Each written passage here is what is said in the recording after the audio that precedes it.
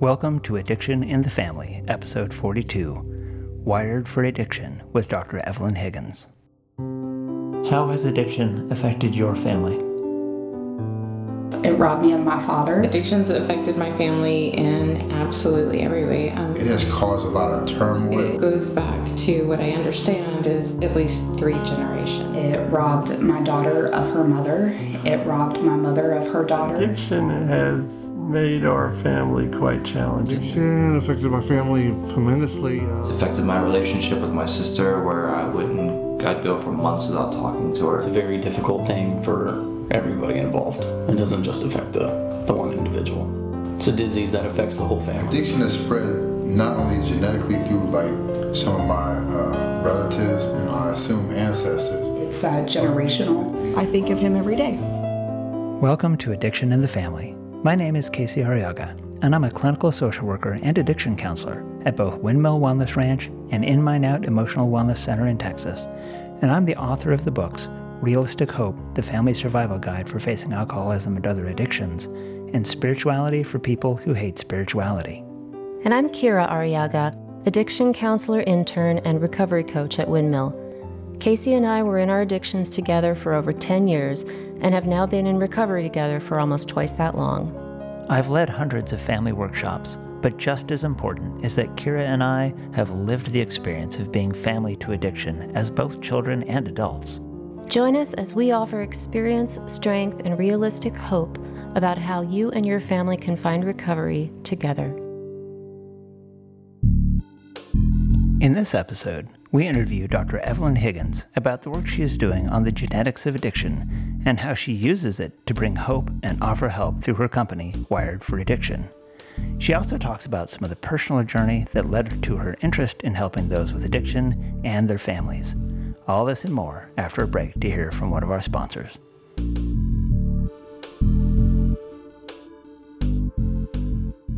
Addiction in the Family is brought to you in part by the generous support of Windmill Wellness Ranch, an innovative treatment center located in the beautiful hill country of Texas and serving clients and their families from throughout the United States. I'm Shannon Molish, CEO of Windmill Wellness Ranch. We offer the best in neurotechnology to heal the brain and the best therapy to heal the mind. Call us today at 210-762-6217.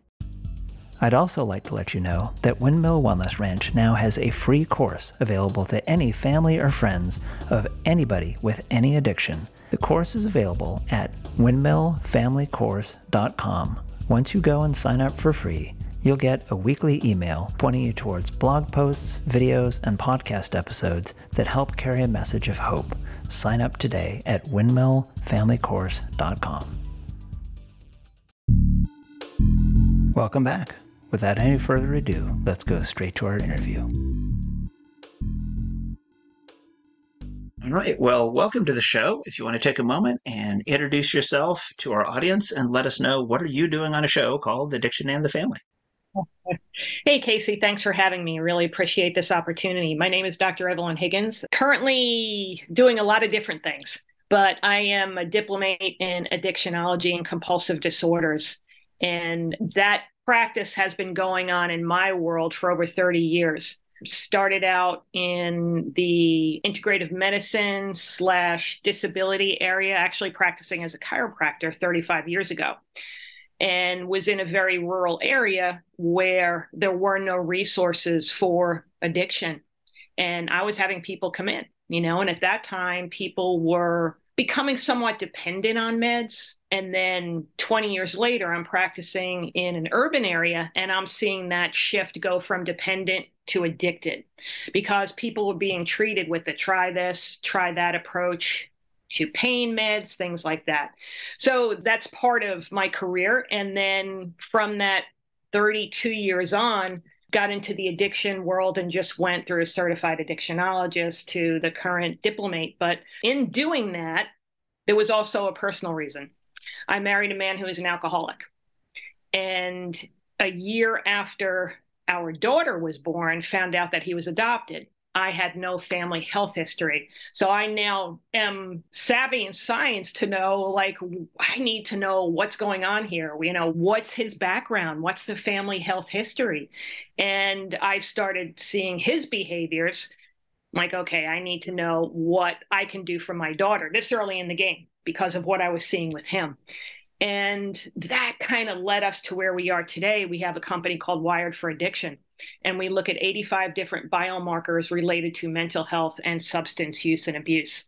So it's been an evolution, to say the least, as I introduce myself to you, Casey. It's kind of like all of these things just continue to build and build. And we're in a world where addiction and mental health is paramount to everything else that's happening all around us.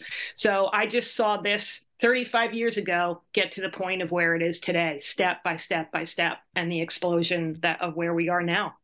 I was going to ask you kind of what personally drew you into the field, and you talked about that a little bit. Yep. I have to wonder, is there any experience that you're aware of any sort of addictive behavior within your own family before you married your husband? Oh, absolutely. Yeah. Yeah. And, when it's the interesting part, Casey, which, this is your thing of specifically looking at the family, is that when you're in it until you're out of it, you don't know that this is not the normal behavior. Every holiday doesn't have to end with an explosion from some relative or, whatever the case may be, someone needing the spotlight, all of those things that go along with it. But when you're immersed in that, you don't really know that there's a different way. People actually live differently than that. So yes, I did.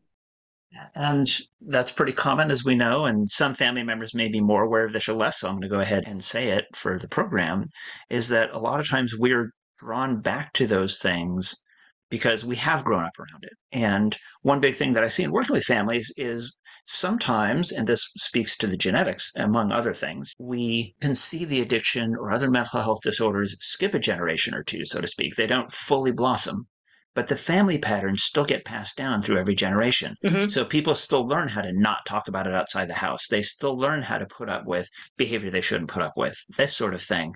And then they meet somebody who is maybe an active addiction or more prone to it. And we just think there's just something about them. Or, there's that spark and we really connect and we don't even know why we're connecting until much later. And I wonder, I see you kind of nodding along with that. Would you be able to speak to a little bit of that experience for yourself? Sure. Kind of like, even down to, is that what love is? If you've experienced siblings that behave in such a way, and there's, love-hate relationships, we'll say, and there's alcohol infused within that, when you meet this individual, it's like, oh, I know this. I'm already familiar. I love this. And it's already kind of programmed into you, maybe is strong, but it becomes a perfect storm, right? It's like, that's your comfort zone, whether you know it or not, because you think you know how to navigate through such behavior. Absolutely.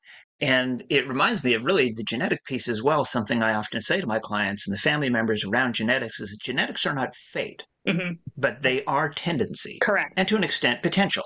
Correct. And so in the same way, growing up socially in an environment where addiction and mental health issues are somewhat normalized or almost expected, maybe feared, but still expected, right? That it still sets us up to have a tendency to fall back into those same patterns ourselves.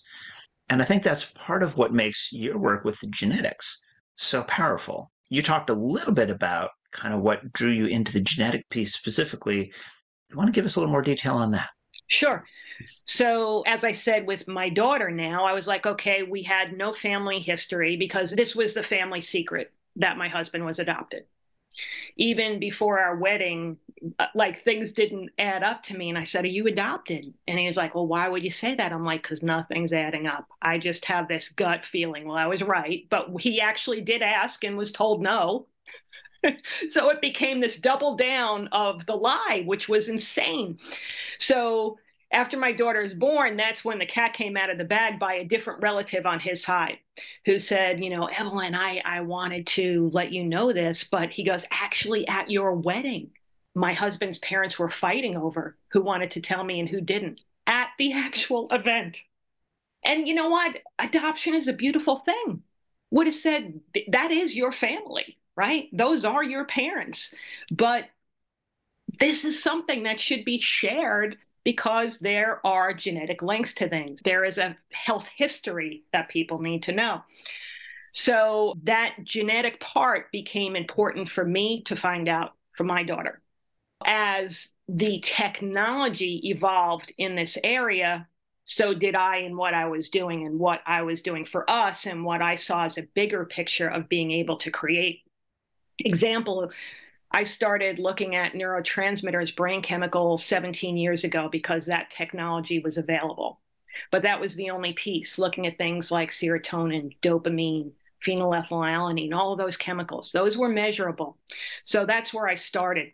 It was only in tail end of 2014, beginning of 2015, that the technology was available to look at things called SNPs, or single nucleotide polymorphisms. That's where there's an error in someone's coding.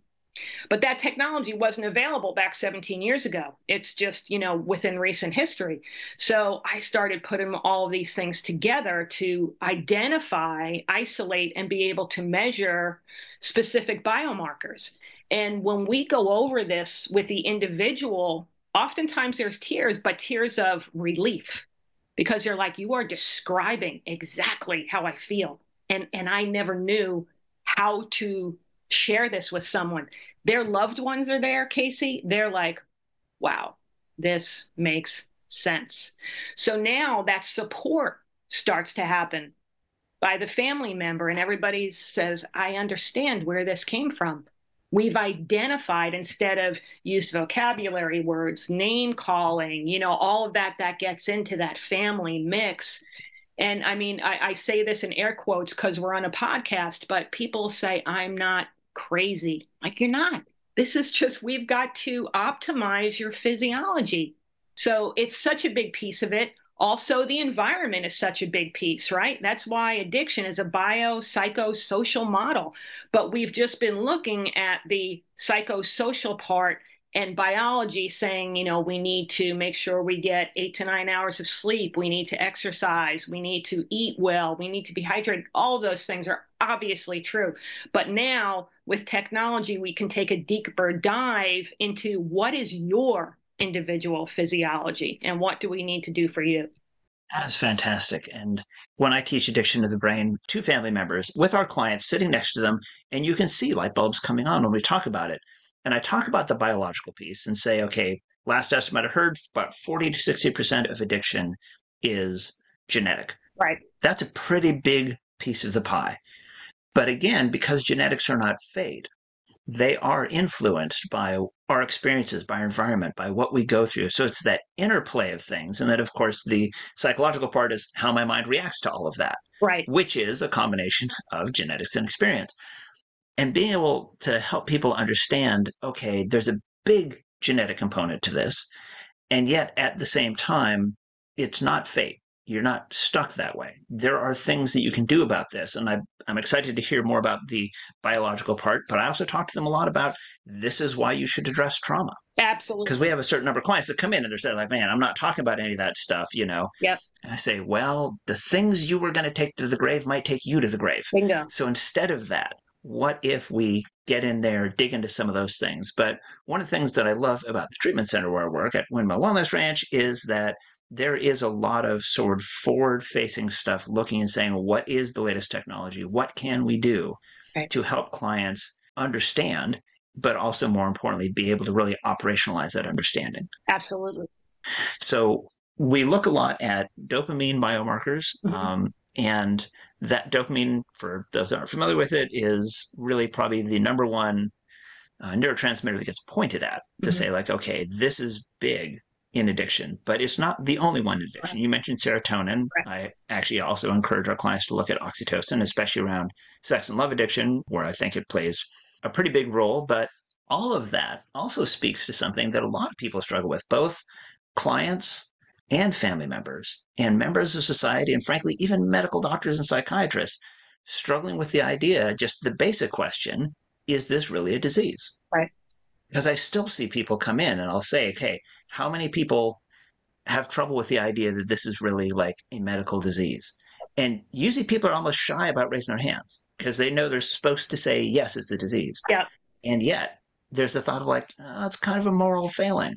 It's, it's a series of bad choices. I'm like, well, it is a series of bad choices, but those bad choices are happening for a reason. Right. They're us trying to really regulate ourselves. Right. So I'd love to get your perspective on some of that. Sure. So probably to me, the most exciting part of science that exists today is something called epigenetics. And that's exactly kind of what you were talking about, right? We're born with our DNA. Here's your cards, play them out. But now we know that our environment influences those genes. So that's where the perfect storm comes in. Someone says to me, but my son, my daughter, perfect child till 21 years old. Everything was perfect. I don't understand what happened. Well, what happened at 21? Well, they went to college, they got a job, they started having all these new stressors, right? And for their DNA, it turned on those genes, turned off those genes that were related to the behavior that we're seeing now. All of a sudden, this is where the change came in. And that's epigenetics, how our DNA reacts to the environment. So it's all of it. That's why it is all of those things. So often when someone has an addiction, it starts by trying to self-medicate a diagnosed or an underdiagnosed condition or a trauma, right? So let's say, there's anxiety and depression there, and you with your buddies and, you have your first beer and like, wow, this feels really good. I mean, I've had people tell me as early as 3 and 4 years old, they can remember their first drink and saying, I feel good, right? So it's that self-medicating for these undertones that we're not clear on, undiagnosed trauma, as you said. It's all of these things together. And to look at it as a moral flaw, yes, it's decisions that you make, but it's not a moral flaw. If somebody has diabetes, we don't say, this is a moral flaw, and why are you so weak? Just don't eat that. Just don't drink that. We don't say that to them. But with somebody with an addiction, it's like, come on, man, why are you so weak? Just get with the program. Let's go. Stop doing it. Well, if they could, I'm sure they would, because no one wants to wake up and say, this is the day where I really mess up my life. None of us want to do that. The National Institute of Drug Abuse defines addiction as a chronic, relapsing, characterized by compulsive drug seeking despite adverse consequences. Britannica defines a disease as any harmful deviation from the normal structural or functional state of an organism. When we are addicted, we are in that disease, that distress in our body. It is a disease, and you add, like I said earlier, that biopsychosocial piece, it's all of those things together. That's what makes it so difficult, because there's so many layers to it, as you know. Yeah. And if I may, I'm going to offer an idea. You said a child as early as 3 or 4 years old might take a drink of alcohol or engage in some behavior. I mean, right. Food addiction, I'm going to argue, probably starts even earlier. Mm-hmm. I'll say in my own life, I'm in recovery around sex and love addiction was my first thing. And I can trace that back to between 0 and 3 months old, first memory of it. And I think a lot of people would say, oh, I drank my first beer. Yeah, it felt good. But I want to actually say it's more like I feel okay for the first time. Mm-hmm. Yeah. And so many people's story of addiction starts with, I felt okay for the first time. I felt accepted for the first time, including self-acceptance. Mm-hmm. I felt loved for the first time, including loved by myself. Mm-hmm. I felt a sense of power or control that I didn't have before. And there's a couple of sort of famous in the recovery community commentators on the basic text of Alcoholics Anonymous, a couple guys by the name of Joe and Charlie. That's all they go by. And there's recordings that get passed around to these two guys, and they're really funny. And they mention this idea. There's these promises that are given in Alcoholics Anonymous saying, like, if you do this stuff, you're going to feel a new sense of ease and comfort. Fear of people and economic insecurity will leave us, all these kinds of things. And their comment on it was, before AA gave me any of that, alcohol gave me that. Mm-hmm. When I first started drinking alcohol, my fear of people and economic insecurity went away. That might not be a good thing under the circumstances, but that's what happened. Right. I suddenly felt okay in the world. And so many people, addiction really blossoms in adolescence, of course. And I say, like, think back to yourself at 12, 13 years old, and you feel okay for the first time at an age where most people don't feel like completely okay anyway, but you've never felt okay. And all of a sudden, something comes along and says, drink this, smoke this, do this with this person, eat this, whatever. And you're suddenly like, oh, I'm okay. And we never knew why we didn't feel okay. Well, it's really hard to talk to someone at that age and say, gosh, you really shouldn't do that. That's a bad idea. Why don't you put that down? Never do that again. It's hard enough to say that at 40 or 50. Right, exactly. And I say that to the family members too. The family members often say, well, I can't relate to my loved one. I don't get why they do these things. I'll say, well, think about your favorite coping mechanism. And I don't just mean binging on ice cream and Netflix, but like talking to your mom, reading a spiritual text that's meaningful for you, talking to your higher power. And someone comes along and says, you can never do that again. Mm-hmm. How scary would that be? How much distress would you feel? That's how your loved one feels when they're giving up their addiction or getting out of whatever mental health behavior. These things feel like we're okay. And so when people do genetic research and say that might actually be a genetic variation in how your amygdala receives dopamine, mm-hmm. That's a lot different than you've just been messed up all your life. Right, exactly. Or there's just something broken about you. It's more understandable, I think. It's something to hold on to and say, okay, objectively, this is what's happening. They're viewing the lens of their loved one subjectively through their interpretation of they just don't care, or they're just trying to mess up, or however they see it. Absolutely, Casey. Yeah, and I had a dad say at one point in an addiction treatment center I worked at a number of years ago in a family workshop, his dad came in and said, well, this seems like a really nice place, man. He says, but if there's a way to screw this up, and he used a more offensive term, but he said, if there's a way to screw this up, my son's going to find it. Oh. He says, I'm not even sure why I'm here.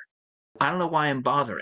Yeah. And I said, well, sir, I can't say if your son's going to get it this time or not, because he's swimming upstream against his own survival instinct. Mm-hmm. That's what he's doing right now. In trying to get sober, he's swimming against his survival instinct, because his survival instinct is going to say, you need the addiction to keep going. Right. That the addiction is survival.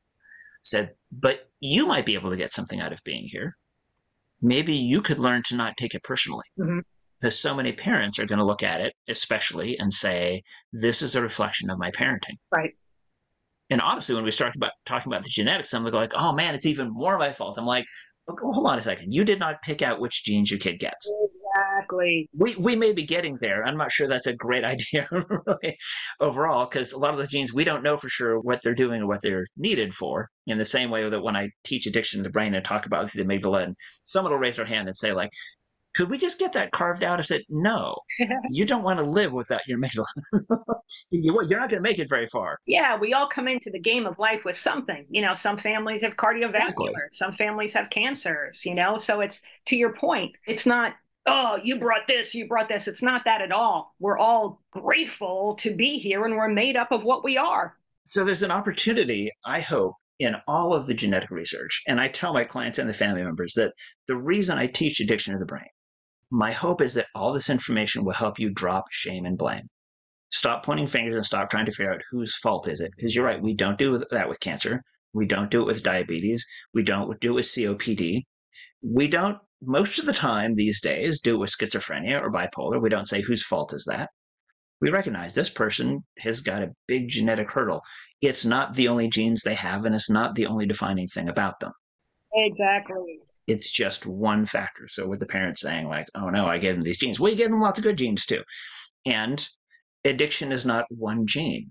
It's a suite of things that cascade, and some of them trigger others and all that kind of stuff. So when we look at that, hopefully we can get out of the shame and blame game and just say, okay, here's this partly genetic, partly environmental, partly internal belief and stressor disease that can be addressed.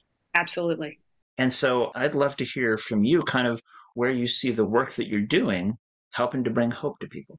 Oh, sure. That's a great point. As I said, when we go over the results for the individual, sometimes there's tears, and it's tears of joy because it's a relief. It's a sigh of, wow, I'm not just trying to create this monster inside of me. This is what's happening inside of me physiologically. And if we can identify something, we can then treat it. And if we identify it objectively instead of guessing, we have a much better chance of getting to where we need to go. So it's full of hope. It really is, because our genetics play a role, but they are not our destiny. And the most exciting part is understanding this epigenetics portion, that it can change. And so we look at in the biochemical pathways and say, okay, what needs to be supported along this pathway to get this person to optimization? That's a plan for somebody. That's a blueprint of who you are, and here's the plan. And it makes sense. So hope, absolutely. So I wonder if I can ask really frankly. For instance, Alcoholics Anonymous, Smart Recovery, some of the recovery fellowships, all also say, here's a plan. Here's some things you can do. Great statistics on people doing this and it works. But it's hard for people to stick with that plan. It's hard for people to follow through. There's a reason AA or Smart Recovery or addiction treatment centers don't have a 100% success rate or 95% success rate, because it's hard to change human behavior. And I wonder, when people get this genetic information and you're able to say, here are some things that can distinctly help, how difficult or easy is it, from your experience or observation, for people to stick with that plan? It's been our experience that they are much more likely to stick with it. Like 90% is our number of people that follow through, because they're seeing in black and white, here, here, here, here, right? And, we're all human. We all try our own experiments. So it's like, I know I'm doing, say, 6 months of looking at these pathways change, but I'm feeling good right now. I'm going to stop it. And then 100% of the time is like, wow, this was doing something, but it was so incremental that I was like, yeah, I think I can stop now. Okay. I want you to feel the difference. And that's really powerful, because that's part of human nature too. We think we got this. And some things need to be supported more than others, depending on that individual. Thank you for that. Because part of what I work with as a therapist is helping people to remove the internal roadblocks to change. I always tell them, look, if all we were doing at the treatment center was teaching you about recovery fellowships, saying, hey, go to Smart Recovery, go to AA, do something that's going to help you, we just hand out pamphlets. We'd be a drive-through treatment center. That would be great. But we all have things inside us, like you said, that'll say, like, well, maybe I don't need to do this thing that's working really well. Maybe I can wander off the path a little bit. And yes, the consequences are sometimes slowly, sometimes quickly, but not quite inevitable. But certainly the majority of people will struggle if they stop doing the thing that's working for them, including family members. And so family members will relapse into old behavior faster than the person with the addiction.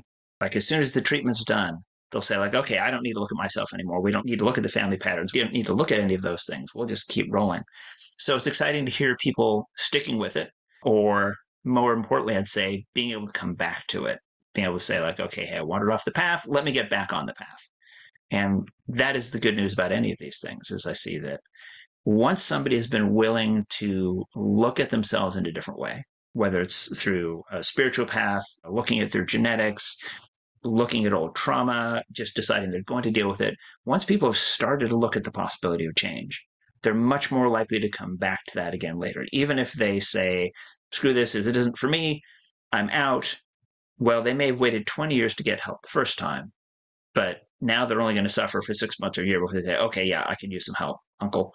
And then maybe they wander off the path again. 2 weeks later, they're like, I need help. We're seeing people start to get the idea that life could feel differently. And that's really exciting for me, whether they're family members or the person directly with the issue.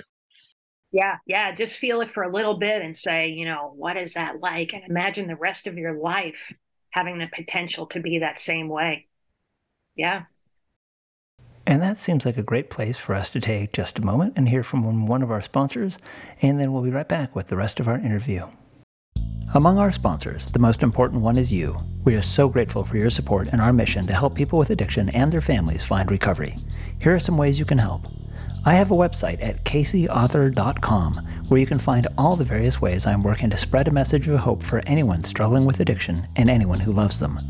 There you can find videos, interviews I've given on other people's podcasts, and information on both my books, Realistic Hope, The Family Survival Guide for Facing Alcoholism and Other Addictions, and Spirituality for People Who Hate Spirituality, a primer. Both are available on Amazon and other retailers as both paperback and ebook. If you have read them, please tell a friend or anyone you think might be helped by their message. There's also a link to help support us on patreon.com. Your subscriptions help make all this possible. If you'd like to become a subscriber, visit patreon.com and look up Addiction and the Family. Thanks again. We couldn't do this without you.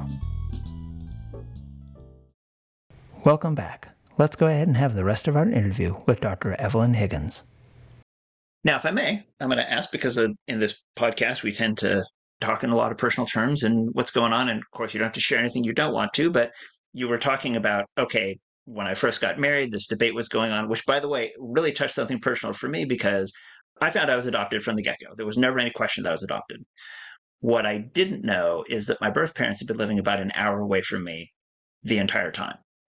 And we reconnected. My wife would say that that reconnection, which was very difficult, it was not an easy reconnection. It was not like, oh, great, we're all together again. I didn't know them, but I was partly curious about the genetics and what is the family history and learning more about them and starting to recognize certainly elements, especially of sex and love addiction in both of my birth parents.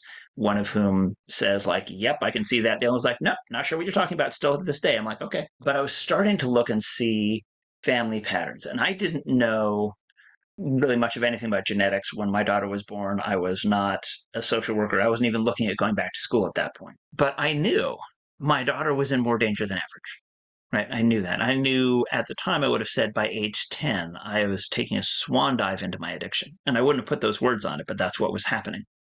So by the time my daughter was 10, I sat her down and said, look, this runs in the family. And by then, by the time she was 10, I'd been in recovery for about 8 years or so. So I was able to say, there are some things you can do to help maybe avert this outcome for you. Because I'm in recovery from addiction, your mom's in recovery from addiction. So you've got it from both sides. There's a lot of it all over our family in various ways. Some of it food, some of it relationships. It's not all chemicals, but there's certainly chemical stuff as well. So just letting you know this is in the family and talking to her about this idea and saying, here's some things you can do. And she has gone through some tremendous mental health struggles, but she never got addicted to anything so far. I'm saying, knock on wood, but she's 26 now. And so she's come through adolescence. She made it to the other side without getting addicted to anything. And that's kind of a big deal. She's aware of it. And she did grab onto some of the tools. So if I can ask, in your case, your daughter is just born and you're thinking like, okay, I need to do something about this. You're doing all this research. I can ask, how did it turn out? So my husband and I divorced. He died at 42. I'm now 63, so that was a long time ago. My daughter, fortunately, I raised her with the tools and the knowledge and the openness instead of, let's make believe this never happened and this isn't part of reality. And she is a very well put together 32-year-old woman now with her own 2 children, 22-year-olds, that she's raising with that same openness and acceptability, not acceptable behavior, and all of it that's going to go on. So let's hope that by identifying, dealing with, and moving forward with what's available, that stories can change, and they can. Is that something we see then in your family and in mine is that, yeah, you can change the intergenerational patterns. Yep. You can't change the genetics, but you can change, again, how those genetics are going to express to environment. I mean, you're a parent, you can't control your child's environment. You can't control their experiences, but you can say exactly those things. Yeah. We talk openly in this family. We seek and accept help. Given that I was going about it through a recovery fellowship that encouraged spirituality, I said, you don't have to do any particular spiritual thing, but spirituality helps a lot of people. So you might want to find a spiritual life, be open to therapy if it comes up, where something like that, where you feel like you need help with that. Connect with other people. Don't get too isolated, all these sorts of things. And she grabbed onto most of that.